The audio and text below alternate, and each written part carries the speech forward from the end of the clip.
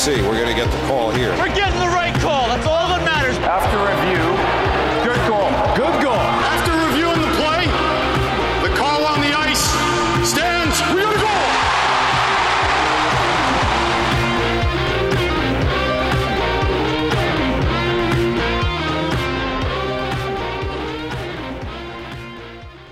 And welcome back to Under Review. I'm Greg, and he is Steve. What's up, buddy? I'm doing good. You? Not too bad. Not too bad, actually. How about you? Everything all right over there? Yeah, everything's fine in Vienna. I mean, January is always the worst month of the year, so I'm happy for this month to be over. And yeah, I mean, the only thing I'm looking forward to every January is, the start of February. Get the Super Bowl, rugby season starts, and we get close to the trade deadline. So for me, February is perfect. Yeah, there you go. This is going to be probably a shorter episode because not a lot of things really to cover, and then we get the All-Star game coming up. So just a FYI for everyone.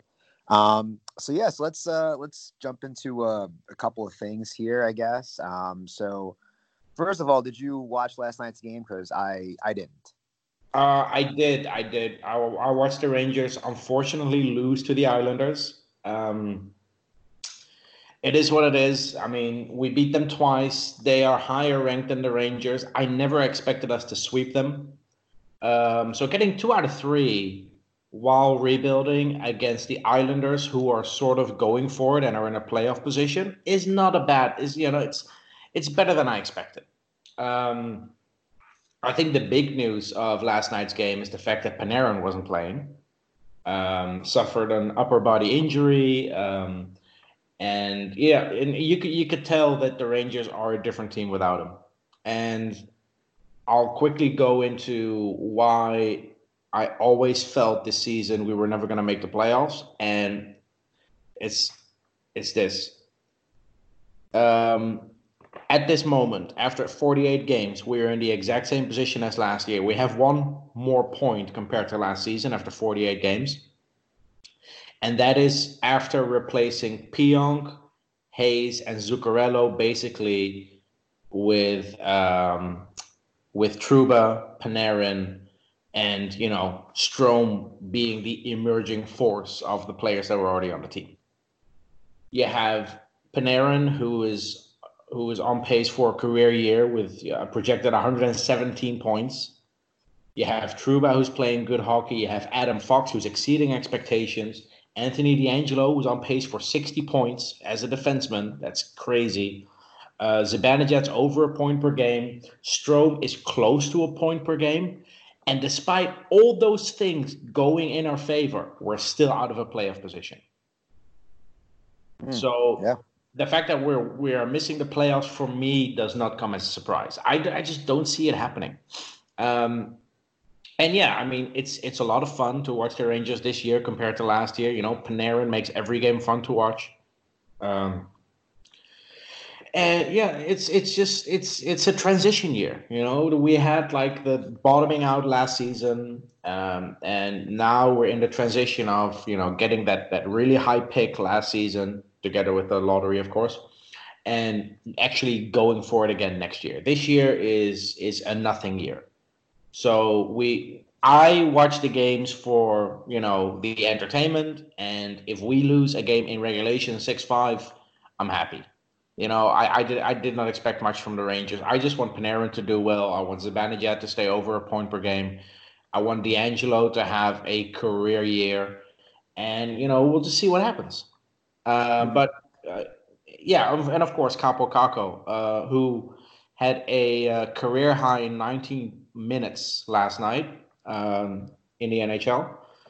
So maybe with the All-Star break coming up, he's flying back to Finland, going to spend some time with his family because he hasn't seen his family since October. Maybe I hope he comes back, rejuvenated and builds on this performance.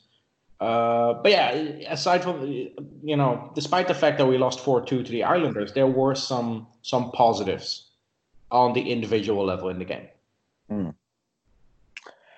Yeah, no, I mean, the Panarin thing is, I didn't even know he was hurt.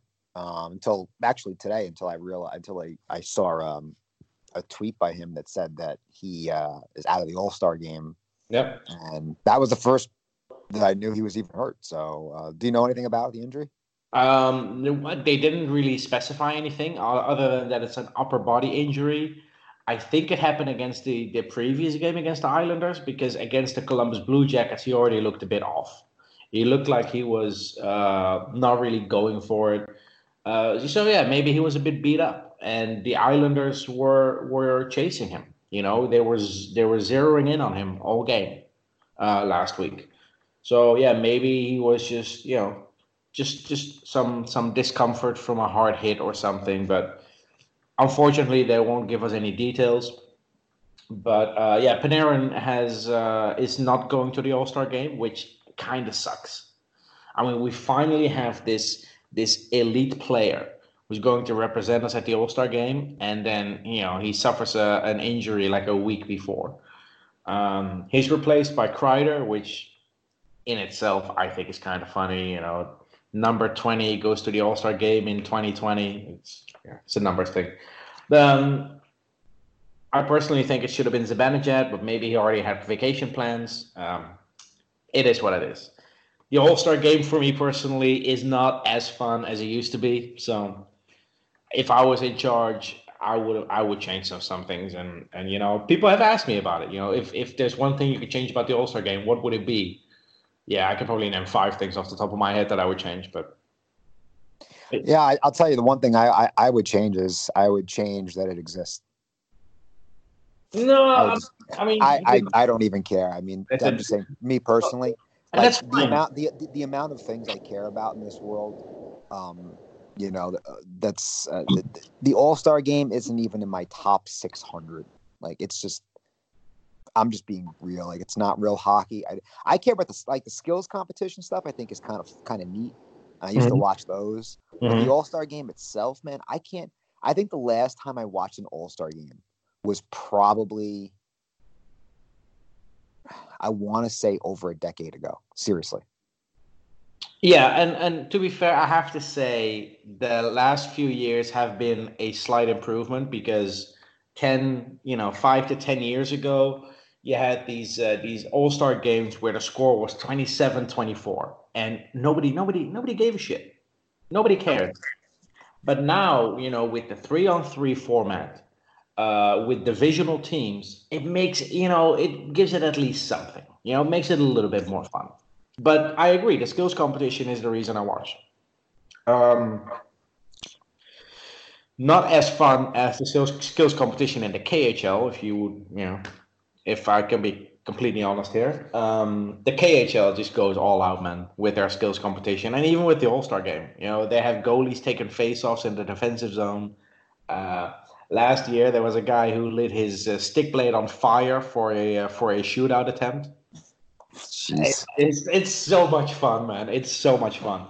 And yeah, they go overboard, but that's what the All-Star game is all about. And I understand when people don't like it. It's not that I really look forward to it. I usually watch it afterwards because it's not something I stay up for.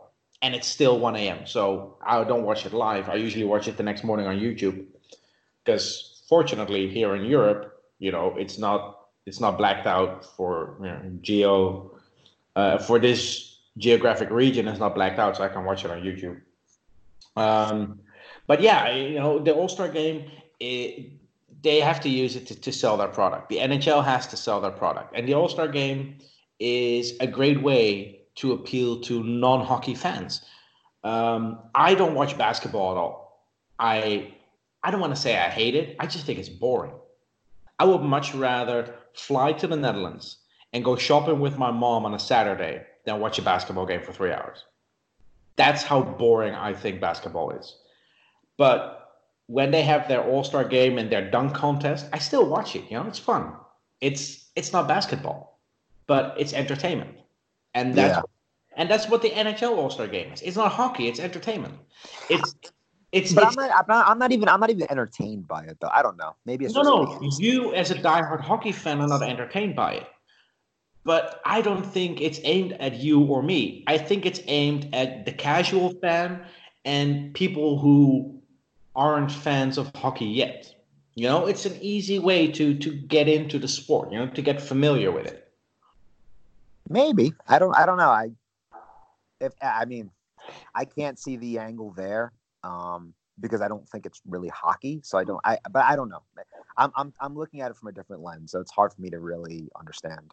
If there are somebody else would give that opinion. If there are some things I would change about the All-Star game, it's probably since you have divisional teams now, you have 8 teams per division, have 2 players from each team. You know, not just the one. I'm pretty sure with 16 players, you can still play 3-on-3 hockey. What I would like to bring back is the rookies, the rookie All-Stars, who can participate in, you know, the skills competition. I remember in his rookie season, Carl Hagelin won the fastest skater in the final against Colin Greening. 2 players you would never see in an All-Star game in the All-Star weekend these days. You know, bring back or specialists. You know, like the worst, one of the worst players in the league. If he has the hardest shot, have him in the skills competition. The skills competition shouldn't be about the All-Stars. The skills competition should be about, you know, the best players in those categories. The fastest skater fastest skaters were Carl Hagelin and Colin Greening in 2012. They're not All-Stars. The other thing I would change is get rid of the fan vote. You know, it's ridiculous. Yeah, I know what's funny is they do that in every professional sport. I don't know. I know. It's so stupid. It's like, let the fans vote for their player. It's like, no. How about the guy who is having a career year or having an all-star year? Like, how about he plays?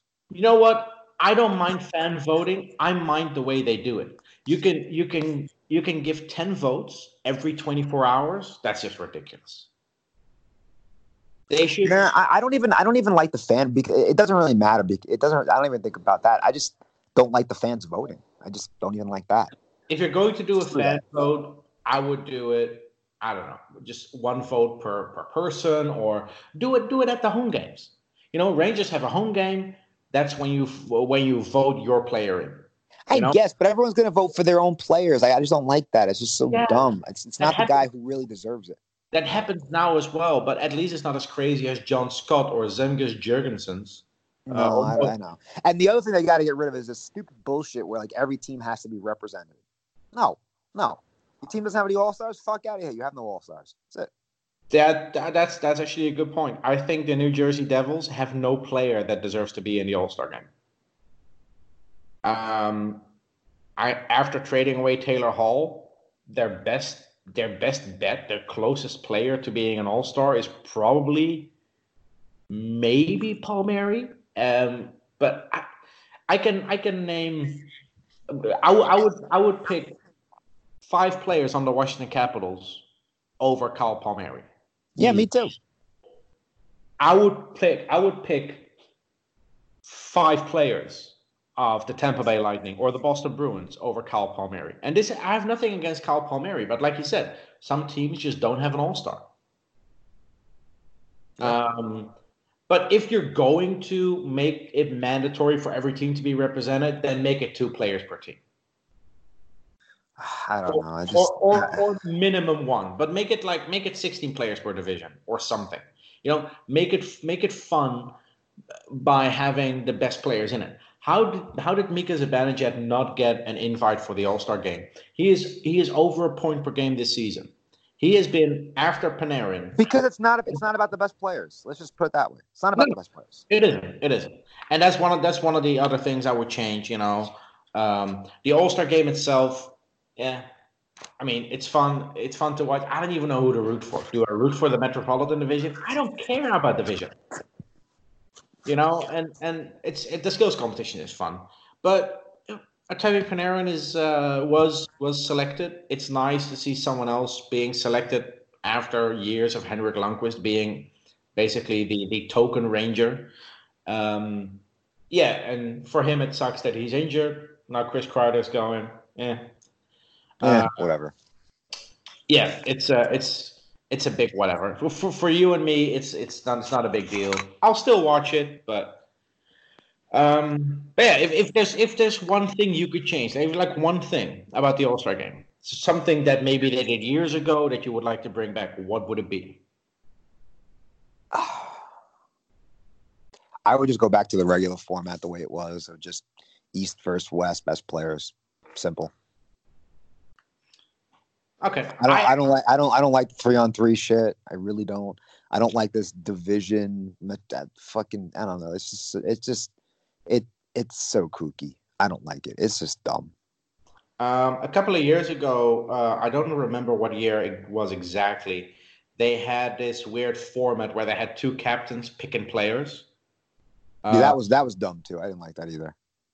I think that was the only time ever the Sedins were playing against each other in their lives, because all throughout their careers they always played on the same teams. But yeah, they, as long as it appeals to the kids and the new fans, and the All-Star game is like a mascot. I don't care about mascots, but if the Rangers would like to introduce a mascot, go ahead. I don't care. If it positively impacts the hockey experience of other fans, while at the same time it doesn't affect my experience, I don't have a problem with it. Like the storm surge with the Carolina Hurricanes. Some people hate it. Well, don't watch it. Walk out of the arena. If the NHL wants to appeal to young fans and new fans and try new things, I'm all for it. I'm all for that. I just don't like the All-Star game format the way it is. I haven't liked it in a very long time. That's all. I mean, but I'm all for the other fan experience stuff. Like I think what Carolina is doing is awesome. I think having fun at the games with the players, they're interacting with the fans. I love that kind of stuff. Yep. I love that. The 3-on-3 Metro versus Atlantic. I don't give a shit. Like that's so. I don't care. And the storm surge, I said it earlier today on Twitter, the players like it, the fans like it. What seems to be the problem? Why, if people are complaining, then either walk out of the arena or switch off your TV. Because you got old farts like Don Cherry who give a shit, who are fucking, he's a, guy's like 900 years old. So don't watch it. I mean, I've been to how many games have I been to at Madison Square Garden now? 5. Which may not sound like a lot, but, I live in Europe, so it's not that easy. I've been to 5 games at Madison Square Garden. 2 things I really don't care for during the game is the Potvin sucks chants and Dancing Larry. But I don't care. Dancing Larry, go nuts. The other fans seem to like it. It riles up the fans. It's near the end of the third period. It is what it is. I'm not going to complain about it or going to request that they quit it. It's If they do Dancing Larry, last time I was in New York in September for the preseason games. When Dancing Larry came on, I went out. I walked out for a beer because it doesn't do anything for me, and that's fine. Now they don't have to change anything because I don't like it. And that's the thing with the storm surge. I see people complain. I'm like, well, just walk out of the arena or switch off your TV, or scroll through it if it pops up on Twitter. It's not everything is about you and your opinion. Yeah, I'll tell you something about the Potvin sucks chant. Personally, I mean, at this juncture of my life, it is so played out that I almost feel nauseous when it gets done. It's just like. It was kind of funny, and then it got like anything else, like any joke gets overplayed, and it got overplayed to the point where now it's just like, dude, all right, enough. Like it's been so long since Dennis Potvin. Just move on. What was it, 1981 or something? I wasn't even alive for that. The hit that caused all this. Yeah, it's just, dude, it's just so long ago. And and this is the thing. Some chants are funny. Like the Uncle Daddy chants, back in the day when Brodeur was playing and when the Devils would be at the Garden, I would be watching in the middle of the night, and I was just waiting for the Uncle Daddy chant every game against the Devils. It's funny, but we don't do it anymore because Brodeur is no longer in the league. Why are we still doing the Potvin sucks chant? I'm just secretly hoping that we draft or trade for a player named Potvin in the near future. Just for fun, just to see what happens if the fans will still do the Potvin sucks chant when there's a Ranger with the name Potvin on the ice. I don't know. It's just like retire the chant. It's old. Just move on. Anyways, let's just get on to some other things because I think unless you want to keep talking about the All-Star game, unless you have other things. No, I mean the All-Star game is this weekend. People will enjoy it. I'm just happy when it's Monday and regular season hockey is back on. There you go. Let's do the let's talk about the expansion draft a little bit. So I'll let you kind of chime in here on the expansion draft and kind of give everybody kind of a preview of it. Oh yeah. The Seattle expansion draft is 18 months away, so I don't think we've ever discussed it yet on under review. So it might be a good time to bring it up. It's an interesting time for hockey fans, not just Ranger fans, because every decision that the GMs are making from now on is going to be impacted by the expansion draft. And we saw it a few years ago with Vegas, where the trade deadline was quiet. It wasn't as as active as usual in the years leading up to the Vegas expansion draft because you can only protect so many players. And in the case of the Rangers, one thing needs to be said because I see this a lot on Twitter and Facebook and hockey forums. The question about the goalie situation. And we talked about this last week. I'm not going to get into who we should trade and who we should keep, this and that, blah, blah, blah. The one thing I will say is this. If in the unlikely scenario that we keep all three goalies until 2021, there's no problem because Igor Shesterkin is exempt. Henrik Lundqvist is a pending free agent in 2021. So he doesn't have to be protected, even though he has a no-move clause. So the once protection slot for the goalie can be used for Georgiev, regardless of what our situation is with the goalies. And that brings me to the second point. Same for Mark Stahl, same for Brendan Smith. They have no trade clauses, no move clauses, doesn't matter. Players who are an unrestricted free agent in 2021 do not have to be protected, even if they have a no-move clause, which means we have 3 slots available for defensemen and 7 slots for forwards. Now, I want to ask you, which 3 defensemen would you protect? I think Trouba is a mandatory protection slot because his no-move clause kicks in this summer. So this is a tough question because it really, who the key player is in this whole thing is Tony DeAngelo. Mm-hmm. Because I'm just not sure what's going to happen over the next 18 months with him. That's a good question. I really have to sit down and think about that one. I don't want to give like an off the cuff answer. So so here's a scenario if we keep Anthony DeAngelo. That's what I'm saying. Do we keep him or are we trading him? In this scenario, we keep him. Then obviously. Okay, so that's DeAngelo slot number 2. And then you have Brady Shea, Libor Hayek, Ryan Lindgren. Which out of those 3 are you protecting? Shea. Okay. This is easier than you expected. It is, but I mean, but the thing is that I don't want to protect Shea, but I think I have to. Well, because I don't want to lose. I don't want to lose him. I don't want to lose him for nothing. That's a good point, but will Seattle really pick him up in the expansion draft for $5 million? I don't think that's a bad buy at $5 million. I don't. Because if you think that Shea for $5.2 million is overpaid and Seattle is not going to commit to that, then that's my point. I don't think he's overpaid. I don't think he's overpaid either. But there are fans out there that think that Brady Shea is overpaid for what he brings to the table. Nah, I don't think so. I think he's. I mean, even if you want to justify an overpay, by maybe $250,000 to $500,000 at most, and it's not a bad. It's not like he's worth $1 million. And he's getting paid $5 million. That's what I'm saying. He makes 5.2 million for a contract signed in, when was it, 2018? Yeah. Compare that to Mark Stahl, who makes 5.7 million signed in 2015. That really makes me want to throw up. Yep. Okay, and then forwards, you can protect 7. Zibanejad and Panarin have a no-move clause, so I assume they're mandatory protection. They're mandatory protections, right? Even if they aren't, they're the first 2 players on the list who people want to protect. Yeah, I would assume so. Probably. I mean, the forward group can look so different in 18 months, though, because so many guys coming off the books. Yeah.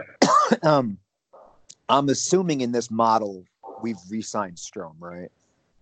Yeah, let's go with that. Okay, so I would assume you're going to protect him then.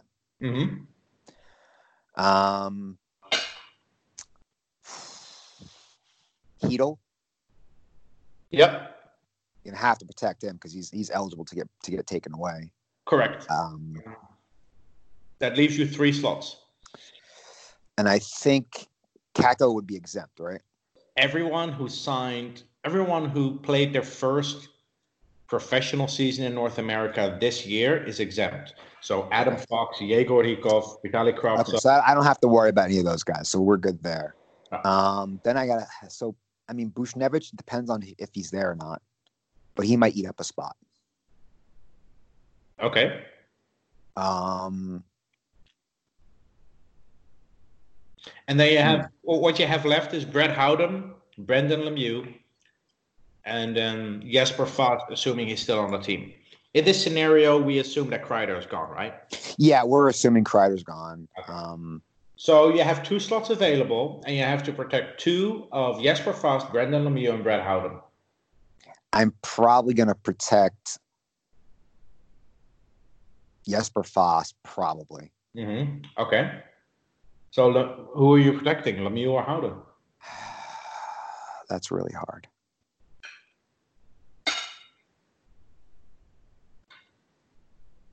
Probably Brett Howden. Okay. I'd probably expose Lemieux. Because Howden's a center and younger? Yeah. It's a harder role to fill. It is. I think sometimes you got to think long term about what's the harder role to fill. Like, even if Brett Howden becomes like a 3rd line center, I mean, that's so much harder to find than a bottom 6 forward. That's a good point. And we're talking about Brett Howden 18 months from now, not Brett Howden today. So that's right. I mean, and that's the thing. That's why it's hard to do this exercise, because so much can change in 18 months, dude. Like, so much gameplay can change. And people can get traded, and then all of a sudden your roster looks different. For all you know, in 18 months, like, we might know just straight up who they're going to protect because of who they've traded. Yeah, but it's still good to talk about it and bring it up, because the rules aren't really clear for some fans, and there is a scenario where a team can protect more than 3 defensemen. Right. But that is unlikely for the Rangers. The teams that I could see go for that option are teams like the Nashville Predators, where they want to protect 4 defensemen. But that's the scenario where you protect 8 skaters and 1 goalie. So I don't know if I would do that, though. You can either protect 7 defensemen, 7 forwards, 3 defensemen, and a goalie, or 8 skaters and a goalie. What would you do? If I'm the Rangers, the 7-3-1 scenario, all day. All day, right? Because we don't have a 4th defenseman that's worth giving up a guy like Jesper Fast or Philip Hedl. That's a good point. That's actually a really good point. In the case of the Nashville Predators, with the Vegas expansion draft, I think they went with the 8 skater option because they had Roman Josi, Matthias Ekholm, Ryan Ellis, and PK Subban to protect in 2017. Right. That's a different scenario. Yeah, and not every team has that dynamic in order to do that. So no, the Rangers don't have enough good eligible defensemen for the expansion draft to go that route. So it'll be a 7-3-1 system. Yeah. And yeah, on defense, you'll probably lose either Ryan Lindgren or Libor Hayek. And I'm okay losing either one of them. Yeah. I wouldn't care. We are going to lose a player. You know, when the Vegas expansion draft happened, we lost Oscar Lindberg, and people were freaking out. And now he plays in Switzerland. So yeah, exactly. And to be honest with you, I mean, if we lose one of Lindgren or if we lose either Lindgren or Lemieux, I mean, I got to be honest.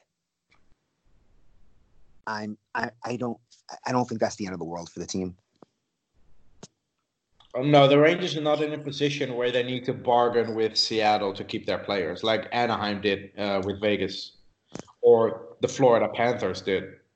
But I wouldn't do that. I would just be like, take the player, go ahead. Yeah. I'm not gonna let you kill me for draft picks. No. Just to pry a third pair defenseman. No. My depth is too strong to care about that. And now, with that said, we come back to what I said earlier. The GMs are going to be very cautious with who they trade for, both this year and next year. Because some GMs, I hope, have learned from the previous expansion draft. You had the Florida Panthers, who told Vegas that if they picked Riley Smith, they got Jonathan Marchessault with it in a trade for future considerations. Because the Florida Panthers wanted to get Riley Smith off the books. The Anaheim Ducks couldn't protect Josh Manson, so they made a deal with Vegas to draft Kerdiles, and part of that deal was that they got Shea Theodore. The GMs who made those decisions, who were forced to give up prospects and picks to keep their players, will probably be very cautious. And it's a lesson to the other GMs in the league as well. And there's been a lot of talk about Georgiev being traded to Toronto. But what if Toronto doesn't want to commit to a goalie that they cannot protect next year? That's a good point. Because they have Freddie Anderson, who I think is mandatory protection with a no-move clause. So if they acquire Georgiev, they have to either trade Anderson or risk losing him in the expansion draft. So it changes the dynamic in both in free agency and at the trade deadline. Interesting. But yeah, we're still 18 months away. It's the second expansion draft in 3 years. By the time we get, or 4 years, 2017 and then 2021.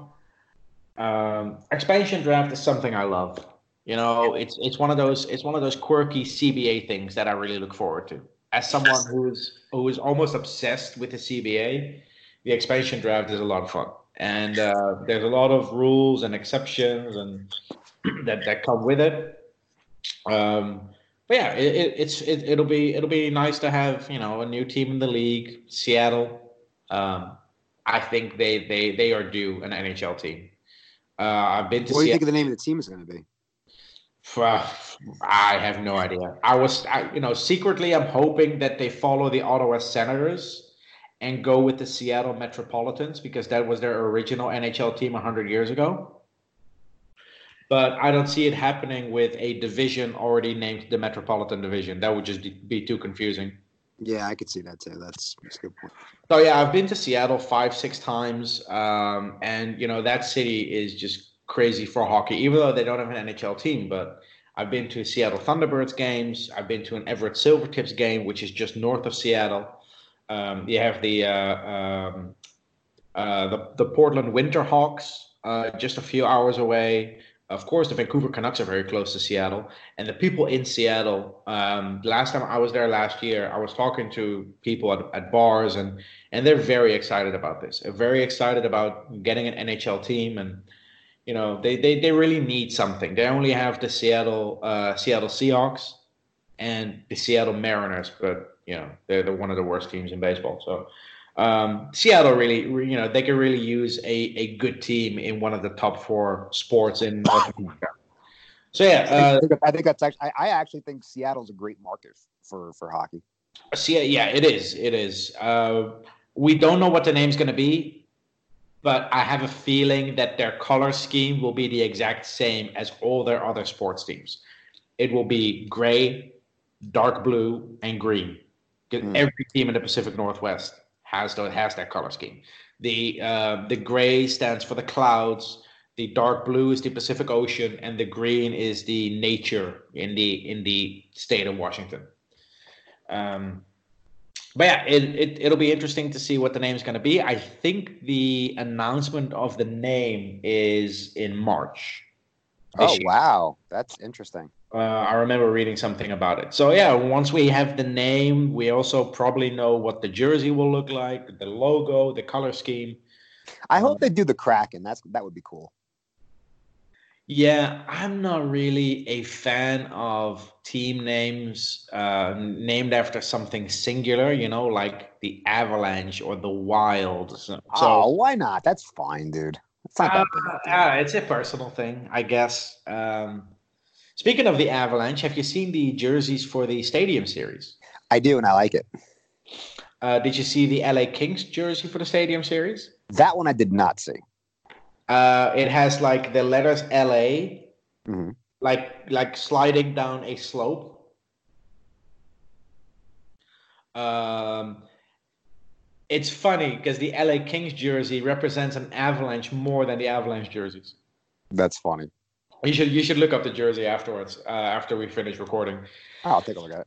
But yeah, I mean, it could be just circling back to Seattle. It could be the Seattle Kraken. I think the name that I've heard was the Sockeyes, which is a salmon from that region. I mean, would you that's terrible.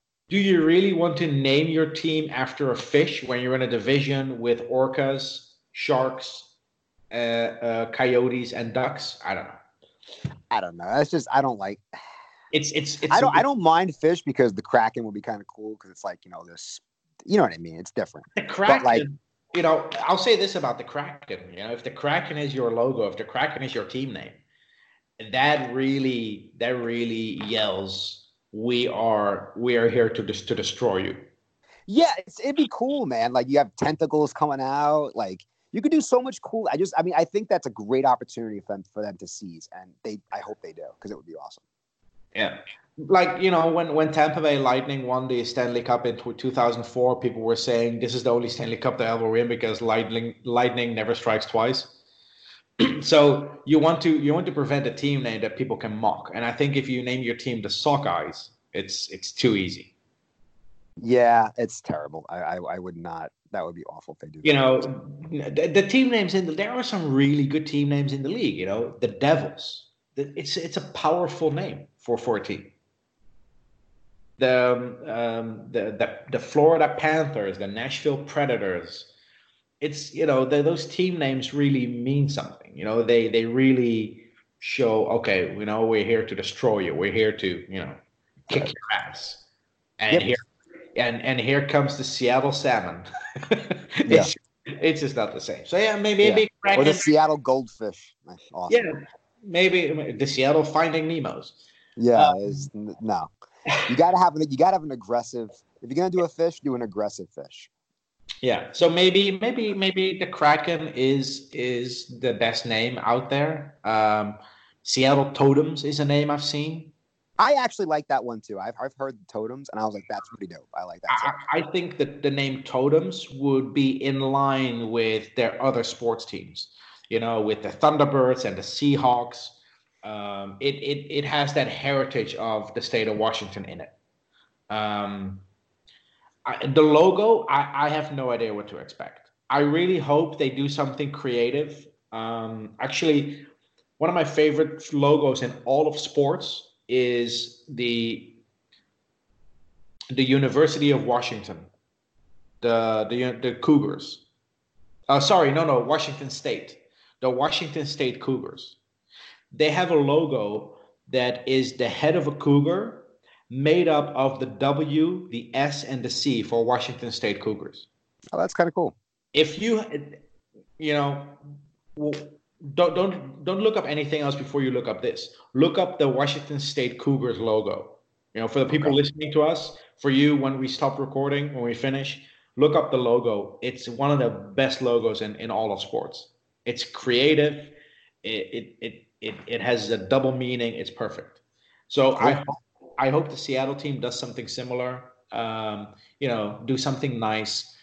The Vegas Golden Knights logo is not bad. I think it's a bit simplistic. I think they could have done better. It reminds me of Magneto of the X-Men. But hey, yeah, it kind of does. It kind of does. I'm not gonna lie. Yeah. But yeah, the best logo in hockey is still all time is still the Hartford Whalers. I think we can agree on that. It is definitely one of the cooler ones. I'll agree on that too. So let me ask you that. Let me ask you this. So if we're in agreement that that expansion is good for hockey, what's the next city to get an expansion team? I think 32 is for the next couple of years the limit. But maybe a team that could relocate. A relocation team, I think, could definitely work. I think Kansas City is a likely destination for an expansion team. More likely, in my opinion, than Quebec City, because Canadian teams don't really do well financially with, the different currency and the fluctuation. And this is why there's been so many issues with escrow, because the Canadian teams, the problem for the Canadian teams is this: their revenue is Canadian dollars, but their expenses are US dollars. So when the Canadian dollar drops, they run into all types of problems. And we have, how many Canadian teams do we have now? Vancouver, Calgary, Edmonton, Winnipeg, Montreal, Ottawa, and Toronto. Yeah, I think that's enough. I think Kansas City is a likely destination. I wouldn't be surprised if it's Houston. Houston's a good one, actually. I think that's a very good one. I think the teams that need to get relocated are the Florida Panthers. Definitely need to get relocated. 100% need to get relocated. As much as I like the fact that there's sort of like a, not a rivalry, but sort of like this competition going on with two teams in Florida, I don't think the Florida Panthers have a long life in Florida. The Tampa Bay Lightning's completely different story. That arena is buzzing. They sell out. It's a great experience. Florida Panthers. Speaking of the Florida Panthers, quickly, they are hosting the All-Star Game next year. So for people in Florida who want to go, the Florida Panthers are hosting it. But the Florida Panthers are a likely team to be relocated. Talks about the Arizona Coyotes, of course, have always been there. The Carolina Hurricanes, even though they're having like this resurgence now with, some really good players and good performance. Is it enough to keep them in North Carolina? I don't know. But hey, I guess we will find out in a few years if there is a relocation. I think those three teams are the most likely to relocate, though. I think so too. I think the markets that I would target. I think Kansas City is a great market. I think Quebec could be a target. I could see someone trying to push a team back, out there. I don't think it's as likely as a place like Kansas City. I think Houston is absolutely a brilliant one. I think that's a booming city. I think it's in the top 5 of U.S. population at this point. So it's definitely got a market that could work. One caveat, though, that is interesting is that if you're going to move a team from Phoenix, Arizona, now Phoenix is a city that is just year over year, the population there is just getting insane, and it can't do well there. So that's an interesting thing, because it's almost like that city is growing rapidly in Phoenix, Arizona, and you're telling me that the team can't do well there. So is it more management than anything else? I mean, like, when's the last time the Arizona Coyotes were in the playoffs? I mean, it's been so long. It's ridiculous. I think and they had so many draft picks. So I think 2012 they were the division winner. They were the 3rd seed in the West. That's insane. Look, it's almost a decade. The problem with the Phoenix Coyotes, or sorry, the Arizona Coyotes, because they want to represent the entire state. The problem with the Arizona Coyotes is that their arena, even though it's a really nice arena, Gila River, I was there 2 years ago, amazing experience. It's too far out of the city. It's like the 49ers playing in, Santa Clara? They play like 40 miles outside of San Francisco. The Arizona Coyotes don't, one of the reasons probably to change the name is because they don't really play in Phoenix. And I was visiting a friend who lives in Phoenix, and she told me that when we went to the game, we really have to, get ready early because it's a 45-minute drive without traffic. That's pretty ridiculous. From Phoenix. So that's problem number one. And this is why Seattle is going to be a huge success, because they're going to play in the Key Arena, which is right next to the Space Needle. It's like downtown Seattle. It's perfect. So yeah, the Coyotes have potential, but the location of that arena is just all wrong. As nice as the arena is, that's one of the problems with that team. Well, and location is everything. I mean, you need to be around. You can't just be, you have to be convenient for people to get to and convenient for the population, the majority of the population of the city. Yeah. So, all right, let's move on to some. Do we have any questions this week or anything that we need to chat about other than what we touched on so far? No real questions, but I have a question for you actually. Go for it. Do you think there is a chance that the Rangers don't trade but sign Chris Kreider?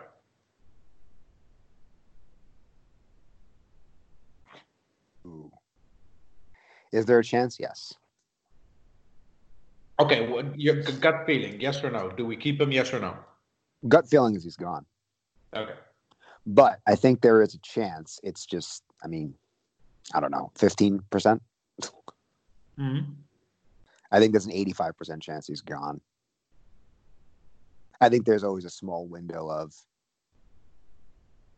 maybe they keep him. But if they do, there's a lot of things they got to think about too. If they keep him, I almost kind of think that they're gonna have to kiss goodbye to some other forwards down the road. So if you can keep Strome or Kreider, if it's up to you, who do you keep? Depends on the contract. I can't just look at it as players because it's not just the player. If we're talking just player, it's Kreider, obviously. Okay. But if we're talking about contract involved, it might be Strome because I don't know I don't know. Depends on It depends on the contract. If Kreider's wanting 7 for 7, I don't want him at that price ever. How about Strome 6 for 6? I don't like Strome at 6 for 6. I would ship him out at 6 for 6. That's too much. You wouldn't sign either of them at those terms? Hell no way. It's too much. Okay. I'm just being real. I think when it comes to a team that really doesn't have an identity yet, you don't want to lock yourself into long-term deals with guys that are. I consider Kreider a top 6 forward, but also on the other side of his career. So that is a factor. And then Strome, I don't consider a top 6 forward. So it's just, why would I want to commit long-term dollars to roles that I think are replaceable in the next couple of years?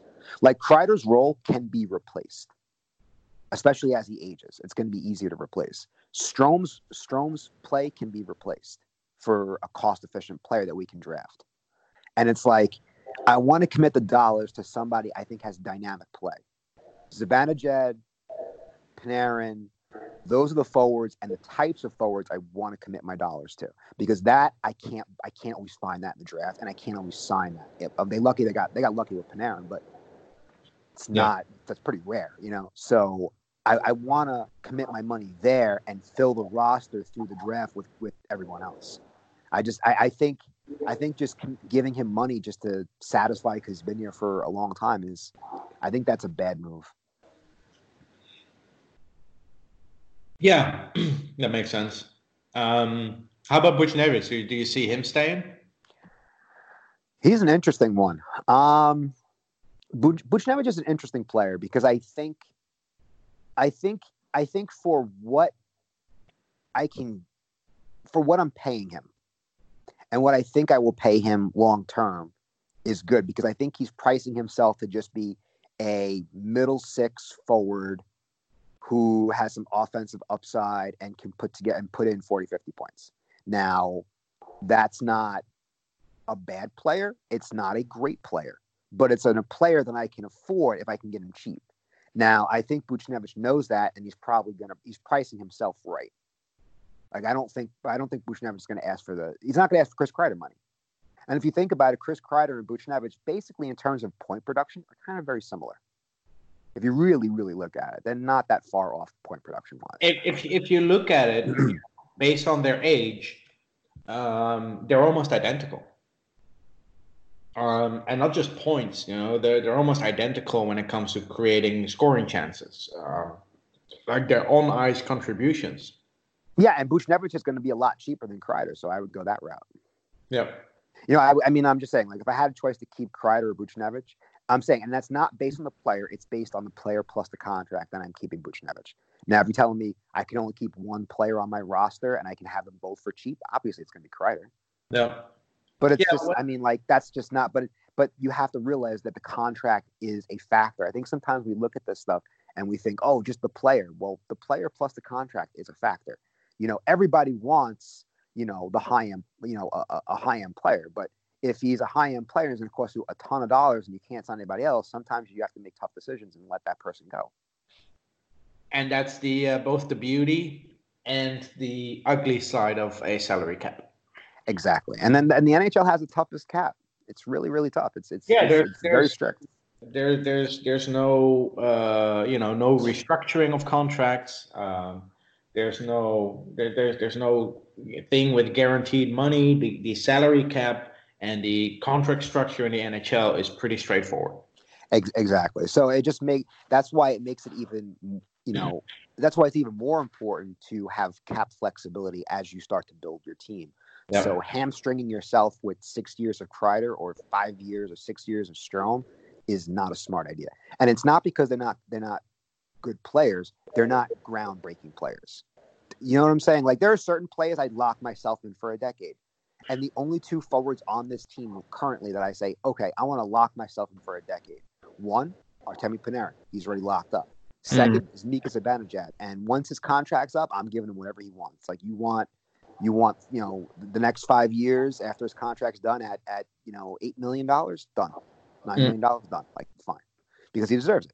So it's like, those are the guys I'm committing money to. Everyone else, it's going to be, unless you're a game breaker, I'm going to try to fit you in this cap and try to, play the smart way about this and have, financial flexibility.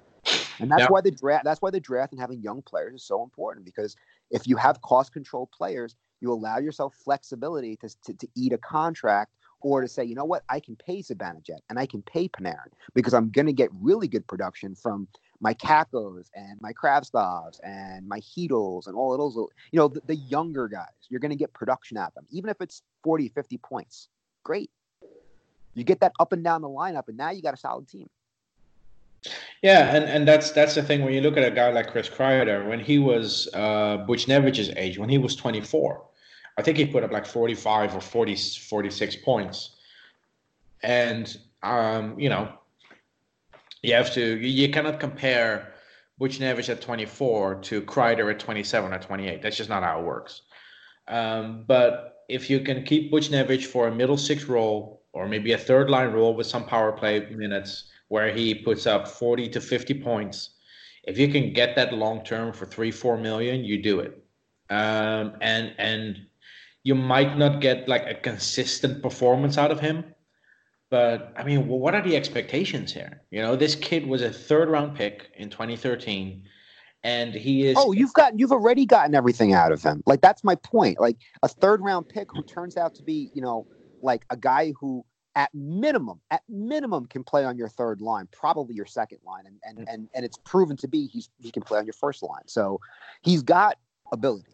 He lacks some consistency. I give you that. I mean, that's definitely true. But what player in the NHL? I mean, there's very few players in the NHL that don't lack consistency. If we're being real here. Well, so McDavid and Crosby are probably two of them. Ovechkin. But I'm saying, you're really picking at straws. Like most players lack consistency. It's just kind of the nature of sports. No one's going to be consistent day in, day out. It's just very rare. Yeah. So, okay, he's a little consistent. I get that. But I mean, if I can get him for $3 million for the next couple of years, that's great. And if I feel like he's not part of my plan, he's super tradable. There's no way you're trading Kreider at 7 for 7 over the age of 30. No way, no one's taking it. No, and that's the thing. We maybe we just need to realize that maybe we need to change, lower expectations for Buchnevich a bit. Maybe he's not going to be that top line player, and that's fine. And that's okay. That's fine. And you're totally right. There's nothing wrong in not being that player. It's okay because you're still filling a very good role for us. And in that role, it could either be for us or it could be in a trade chip down the road. But either way, he's a valuable piece because he's still, if I can get him locked up at a good rate, he's a very valuable piece in a trade or on my team. Both are fine. The thing is, Kreider, I think at this point, because this is his last big contract, he's not going to take a team-friendly deal. He knows this is his time to cash in. So someone's going to pay for him. And that someone should be a team that's on the verge of winning a cup. It should not be the Rangers. Yeah, a team like Colorado. Exactly. Would actually be a good fit for him. Exactly. They are one or two pieces away from being a legitimate contender in the West. But yeah, Buchnevich, a third-round pick, $3.2 million. I'm perfectly happy with that. In my opinion, a third-round pick, if he plays 100 NHL games, that's a good draft pick. That's a successful selection in the draft. And I brought this up a few weeks ago. If you look at the Colorado Avalanche, the last player they drafted outside of the top 10 to play 100 games for them was Tyson Barrie in 2009. You need to draft these depth players because you cannot just go out in free agency and just sign all these fourth line and third line players. No, that's how you become the Islanders. And I mean this in a very, I don't mean that in a good way because I think the Islanders are a very flawed team. But when you start overpaying for fourth liners, guess what? You can't afford John Tavares. You can't afford Artemi Panarin. You can't afford, to keep superstars. Yeah, you can't. You can't. Yeah, and the Rangers traded away players like Carl Hagelin, also because of the salary cap. But they traded him away when he was a restricted free agent, and they didn't skip a beat. They didn't really miss him, to be honest. For what he brought after 2015, it's not something that we were desperately lacking. So the Rangers moved on in the past at the right time from certain players, and if you can keep that stream of talent going from your prospect pool to get those bottom six players, those third pair defensemen, if you can get those through your own system, that's a much better tactic than to go out in free agency and do what who was it the Florida Panthers who paid Troy Brouwer the 4-year deal in 2016? I forget. The Islanders signed Matt Martin for $2.5 million a year. Dude, I remember that was a horrible deal. And the Montreal Canadiens gave Brandon Prust $4 million a year? Yes, yeah. And like you said, those are the deals that will kill you in the end. Yeah. And it's like, would you rather have Prust for $4 million, or would you rather have Mika Zibanejad for another $1 million on top of it? You know what I'm saying? Yeah, and the one thing I would love to see implemented in the salary cap is a hometown discount on the cap hit. And what I mean by that is the NHL already emphasizes the draft by having players' rights locked up until 27 or 7 pro seasons. But a hometown discount, for instance, Henrik Lundqvist, let's go with that. Has been drafted by the Rangers, has been on the Rangers his entire career. That player, in my scenario, would qualify for the hometown discount, where you could go maybe 5% for every year on the team with a maximum of 25. So the Rangers would have a 25% cap discount on a homegrown player. I like that. I I would make it even higher than that, but I like it. You can play with the numbers. It's just just spitballing here. It would also be a sign towards or signal towards the players that John Tavares. You were talking about him earlier. The Islanders can offer him more money because their cap hit will be lower because of the cap discount.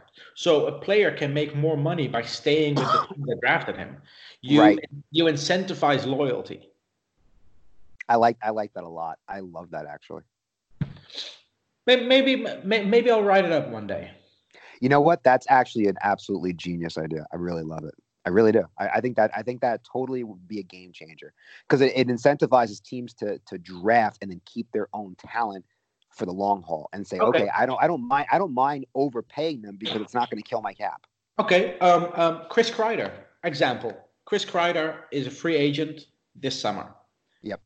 He the last week of free agency, he's allowed to negotiate with other teams while still being under contract for a few more days.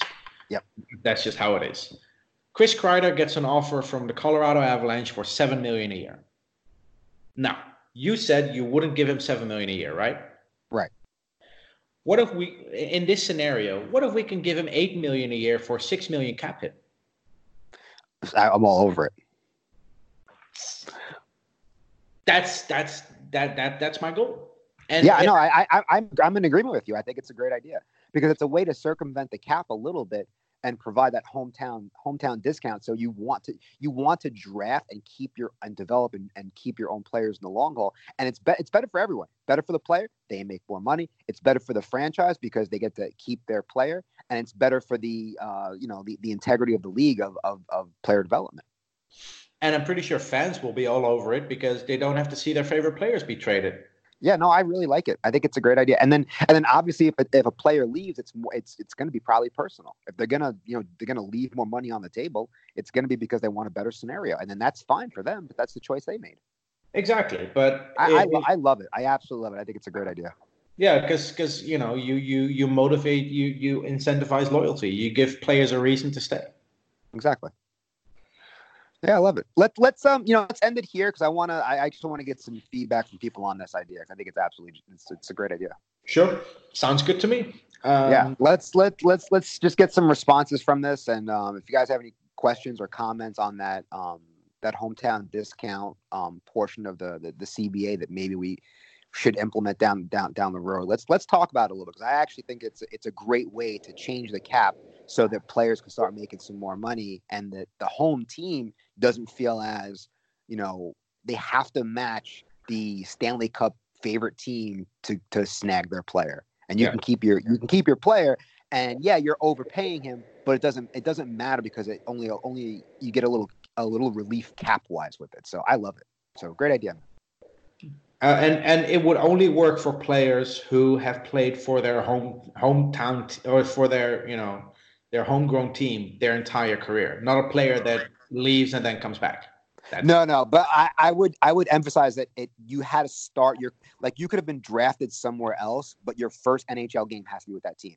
So if we, had a draft pick somewhere and they, and then, or let's say we traded for a prospect and then they came. So Adam Fox. Exactly. Adam Fox for me, Adam Fox would be a qualifying player for it. Okay. So the team you start your career with has that. I think that's the fair way going about it. All right. That's how I would structure it because it's not fair then to those guys. But it's not fair that they get traded while they're still hot prospects. It's not fair. But if a player hits free agency, forces their way to free agency like Jimmy Vesey, then no team can have the cap discount. That's correct. See, we're already working with it. Nice. Yeah, we are. All right. Good stuff, guys. Let's wrap this up, and let's just chat next week, man. This is a great place to leave off. And as my dog whines, so I got to get going. if people have feedback, just please let me know. Sounds good, man. All right, thanks a lot, dude. And we'll talk to you guys soon. All right, see you next week.